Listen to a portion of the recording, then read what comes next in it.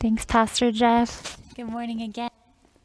I'll let you know I have a fear whenever I remove my mask that there's something on my face, especially if I'm wearing a darkly colored one. So you can comment or tell me later if something of my mask is still on my face. The real story of why we're not tag teaming more on this sermon is that I didn't give Pastor Jeff enough details weeks ago on this. So I'm glad he just jumped in and was a good sport with that. And I'm so grateful for our whole team too. And thank you for your support as you're praying for each one, especially those who are in transition. It's exciting, but it's a lot happening. And I'm grateful for AdCom, who God has blessed with wisdom. And I know I'm glad that all the weight of that decision, those kinds of decisions don't rest on my shoulders. So I'm glad that we're a team, that we're a family. This morning, as mentioned, we're going to be turning in God's Word far, if you open up your Bibles, far towards the back of the book. As I think about Revelation, apocalypses, right? That's the word for it, the apocalypse. That seems a little dark. Everything happening towards the end in 2020, people have been talking about different things. It makes me think about everyone has their own way of, how do we say, kind of your readiness routine, okay? So growing up in my family, my parents would always tell us, okay, everyone, we're going to try to go out the house at this time. Maybe we would have a road trip, and so my dad would have ambitious plans of leaving at 4 or 5 or 6 a.m. in the morning, and they've got like a 4-course breakfast going on, and they're just starting to cook this thing and get this thing ready, and the passive-aggressive comments kind of start coming, like, oh my, look at the time, leaving in 5 minutes, or can I help you put the cereal away, or things of that nature. And then my mom or dad say, well, I'm just going to go sit in the car. And so they take themselves because they don't want to be the one that's holding up the works.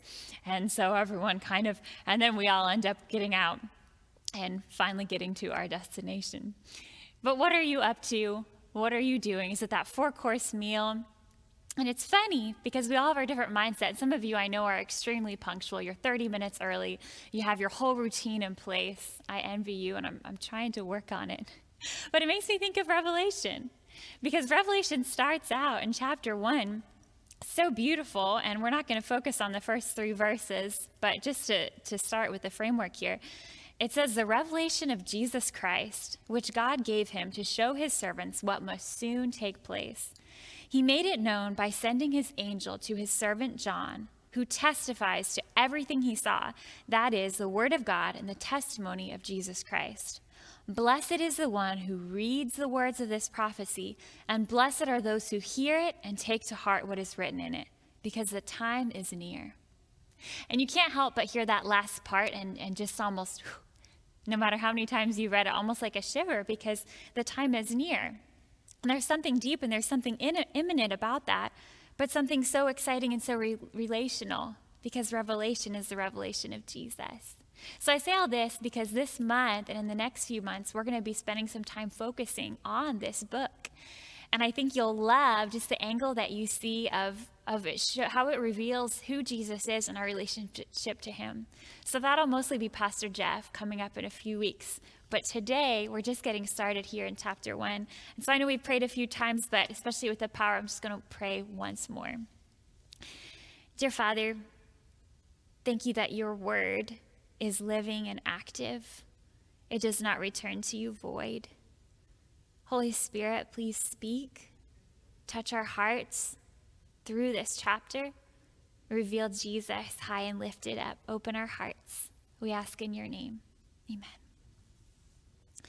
In Revelation chapter 1, verse 9, we'll be in verse 9 through 20 today, particularly. So if you're there, turn in your Bible or your Bible app. I, John, verse 9, your brother and companion in the suffering and kingdom and patient endurance that are ours in Jesus, was on the island of Patmos because of the word of God and the testimony of Jesus. That is quite an introduction. Makes me think of some jobs I've had in the past where you would ask one of your coworkers, how was your day? And they would say, character building. And I can almost see John laughing. Your brother and companion, the suffering and kingdom and patient endurance that are ours in Jesus. Maybe some of us can relate to that as he's out on Patmos completely alone in his own way, almost quarantined, right? Even though we're coming out of it now. On the Lord's day, verse 10, I was in the Spirit, and I heard behind me a loud voice like a trumpet, which said, write on a scroll what you see, and send it to the 7 churches, to Ephesus, Smyrna, Pergamum, Thyatira, Sardis, Philadelphia, and Laodicea. I, John, turned around to see the voice that was speaking to me. Okay, voice like a trumpet. Who is this? Where is this coming from? What is happening? And when I turned, I saw 7 golden lampstands. And among the lampstands was someone like a son of man. Now I'm going to keep reading and describing, and I want you to pay attention. Who is this person that's talking? See if you can figure it out. Someone like a son of man, dressed in a robe reaching down to his feet and with a golden sash around his chest. His head and hair were white like wool, as white as snow, and his eyes were like blazing fire. His feet were like bronze glowing in a furnace, and his voice was like the sound of rushing waters. In his right hand he held 7 stars, and out of his mouth came a sharp double-edged sword. His face was like the sun shining in all its brilliance. Who do you think this is? If you have any doubt, let's see John's reaction. When I saw him, what would you think if you saw someone like that? John said, I fell at his feet as though dead. He was completely overcome and overtaken by something so incredible, so much beauty, so much glory, so much holiness. Then he placed his right hand on me and said, do not be afraid. You hear that a lot in the Bible. Do not be afraid. I am. And I'm just going to pause right there. If you haven't figured out yet who this is Jesus. And we hear throughout his word different times, angels will say, do not be afraid. But there's something incredible when Jesus says it. And especially when he says it in that way, do not be afraid. I am. I, capital I, capital A, capital M. Think of Jesus and how he revealed himself to Moses by the burning bush and how he said his name. And Moses said, who are you? Who am I going to share who you are? And he said, I am, I was, I am, I will be, I am. I am the first and the last. I am the living one. I was dead, and behold, I am alive forever and ever. And I hold the keys of death and Hades. It's so crazy looking at that. And even though this was written 2,000 years ago, imagining how John must have felt, right? When he feels like his own world is crumbling, his own world is ending. Jesus says, don't be afraid. I am the first and the last. I've been looking, and I'm sure you've seen them throughout this year. It's hard to believe we're more than halfway through it now. But I'm sure a lot of you have seen some of the great memes that have come out for 2020. And I was looking a few of them up this morning, and I didn't get it together fast enough to get them on the screen. But some of my favorites were the one that, and you could look it up if you haven't seen it yet, but just quarantine memes of one that there's SpongeBob, and he's sitting there, and he said, these are my 3, something like my 3 friends, a potato chip, a penny, and a Kleenex. That's what we've come to at this point. If you're not sure what a meme is, it's like a funny picture on the internet that really explains what everyone is thinking. And so you see that and you're like, oh, yes. The other one was time travel, is something from another popular show going on in someone's face that is just just embodies that like look. And it said 2020, time traveler. And then the face like, ooh, no. I didn't want to pick this era. This is not the decade I would have wanted to pick. 2020 has been incredible in every way. We don't know what's coming next. We can think back to what maybe was first. We might already be forgetting what happened in January or February because then March came. And as we look ahead to what's coming in the end of the year, who knows? Who knows what will be last? But Jesus says, I'm the first and I'm the last. Whatever's coming next, I'm going to have the last word. That's going to be me. So you can know, I'm the first, I'm the last, I'm going to take that. That's better than anything happening in 2020. I am the living one. I was dead, and behold, I am alive forever and ever, and I hold the keys of death and of Hades. Even today, in a time when we fear so many things, when we fear death of ourselves, of our loved ones, Jesus says, I conquered that. I hold the keys. I'm in charge of that. I'm better than that. I have authority over that. Write, therefore, what you have seen, what is now and what will take place later. The mystery of the 7 stars that you saw in my right hand and of the 7 golden lampstands is this. The 7 stars are the angels of the 7 churches, and the 7 lampstands are the 7 churches. So a couple questions this morning. This is just going to be a simple message, and we'll come to the end. Book of Revelation, end time stuff. Where is Jesus? What is he doing? And where are we? And try to look back. Look back in your Bible. Think about it. Where is Jesus right now in the midst of Earth's history? Where was my family? Where are we when we're trying to get ready in the morning? Are we ready? Are we already out the door? Are we trying to get our breakfast together? Whatever it is. Okay, how about Jesus? What does it look like up in heaven? What are you doing up there right now? Go back to Revelation chapter 1. Let's see if we can find what's going on with Jesus. Look at verse 12. When John turns around to see the voice, what does he see? He sees 7 golden lampstands, and among the lampstands was someone like a son of man. So where is Jesus? Jesus is among the lampstands. And if you look it up, those words exactly right there, different translations might say in the middle of the lampstands, in the midst of, but the actual wording is in the midst of, just right in the thick of it. Think of like a smoothie and you're pouring all the things in, and maybe that you put in a banana or you put in some milk and it's just right in the midst of it. And it's all together and shaken up together and you can't really separate it. Or maybe when you're right in the midst of, you have one of those big, huge couches and everyone is crammed in there, not 6 feet apart. You're right in the midst of it. So where is Jesus right in the midst of? Jesus is among the lampstands. He's amidst the lampstands. Okay, this is a lot of nice symbolism. So he's in the midst of these candlesticks. Okay, candles are nice. What's the point? Keep reading. Go down back to verse 20. My Bible, these are in red letters, so that shows me that Jesus is talking. Write, therefore, what you have seen and what will take place later. Verse 20, the mystery of the 7 stars that you saw in my right hand and the 7 golden lampstands is this. Now pay attention. The 7 stars are what? The angels of the 7 churches, and the 7 lampstands are the 7 churches. Did you get that? So the lampstands or the candlesticks are what? They're the 7 churches. And if we look at verse 11, we can see their names: Ephesus, Smyrna, Pergamum, Thyatira, Sardis, Philadelphia, and Laodicea. And we're not going to go too deeply into them today, but we're going to be studying through these churches throughout this week. And you'll notice that these are actual physical churches that did exist, but they also represent God's people all throughout history. So they start from way at the beginning, right when Jesus went to heaven, and then the last church represents even the time that we're living in now. Okay, so what does that really mean? Where is Jesus? He's among the lampstands. He's among his church.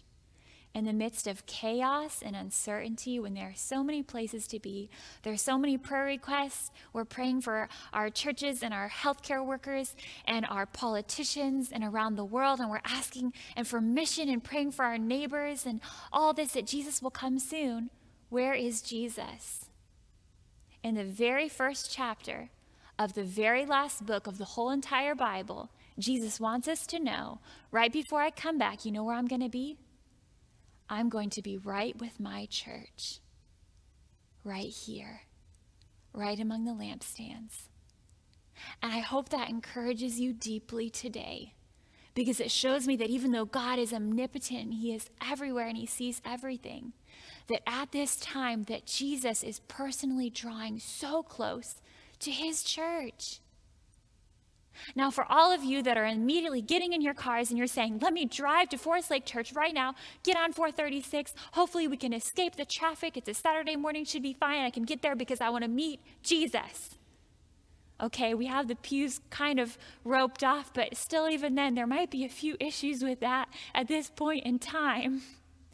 Let me assure you, is that what that means here? Jesus says he is among the lampstands. He's walking amongst the churches. He's moving. What is the church? Is it this building? It's beautiful. But is this the church? I had a conversation a few months ago that really stuck in my head. It was Saturday. I had just come back from, I would say, church.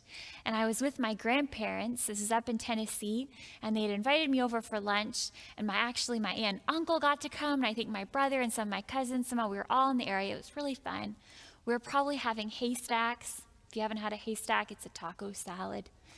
Good thing to have on Saturdays, on Sabbath. And I'm sitting there eating my haystack. And I'm like, let me just, kind of make conversation here. And so I said to my Uncle Bob, how was church today?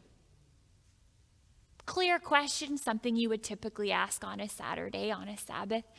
And he looked at me and he said, oh, you mean the gathering? Are you asking about the place that I went with the gathering of believers today? And I said, oh, if you can't tell, I have some very smart people in my family. They really keep me on track. But the way he said it, it really kind of put me in the right place. I had said, how was church today? I was thinking your experience of going to this building, of going to this place, being there for maybe an hour and a half. Maybe you sang, maybe you heard a sermon, then you went home. How was church? My uncle reminded me, not in so many words, well, I had a great time today meeting with the church. I got to meet with God's people. That was awesome. We got to worship. But yeah, we happened to go to a certain building. Just reminded me, all throughout the Bible, a church is not a brick and mortar. It's not composed of anything, or no matter what part of the world you're in, whether it's mud or it's under a tree. A church is the body of Christ. It's his hands and feet. Jesus is walking among the churches. And right now, some of us are struggling because we really want to be in the physical church. And we really want to sit here and we want to sit in the pew and we want to be a part of it. It's part of our experience. And we're looking forward to that. But guess what? That's not where Jesus is. Yes, he's here because he's here everywhere. But Jesus is with you right now because you and we are his church. And Jesus is walking among his church all throughout the world. So this week, when you called up your neighbor, when you reached out, when you had a conversation with your coworkers, when you prayed with your family and had family worship, Jesus is there with his church. That's Jesus. That's where he is right now. And my last question is, okay, where is Jesus in these end times? He's with his church. What is he doing? Well, it's powerful enough just to know that he's there and he's walking among the churches and he's present with us. That's so encouraging to know that someone is right here, that I am not alone. But that's not the end of the story. What does Jesus say? Very beginning of the red letters, verse 11, when John hears this voice, and Jesus says, write on a scroll what you see and send it to the 7 churches. And then again, we come to the end after Jesus says, do not be afraid. This is who I am. I'm the first thing. I'm the last. He says, write therefore what you have seen, what is now and what take place later. I'm writing this, and then I'm going to jump ahead to chapter 2 and 3 and try to skim through with me. This will help if you have a physical Bible. Your app will work too. Jesus begins writing to each and every one of these churches throughout history. Chapter 2, verse 1, to the angel of the church of Ephesus write, these are the words of him who holds the 7 stars in his right hand and walks among the 7 golden lampstands. Jump down, chapter 2, verse 8, to the angel of the church in Smyrna write. Chapter 2, verse 12, to the angel of the church of Pergamum. 2 verse 18, the angel of the church in Thyatira. Chapter 3, the angel of the church in Sardis write. Verse 7, to the angel of the church of Philadelphia write. Verse 14, to the angel of the church of Laodicea write. Still those red letters. Jesus is immediately engaging in these 7 letters. So what is Jesus doing? Jesus is speaking. And the end of each one of these letters that we're going to study throughout this week, he always says the same thing. He who has an ear, or whoever has an ear, let them hear what the Spirit is saying to the churches. So guess what? If you wonder what Jesus is doing right now, if he's up in heaven, what exactly is going on? He's with his church, but he's not just with his church. Jesus is speaking. Sometimes we're nervous and we're afraid and we feel like God is silent. But God is not silent right now. He's speaking to his church. And we're coming to a close here.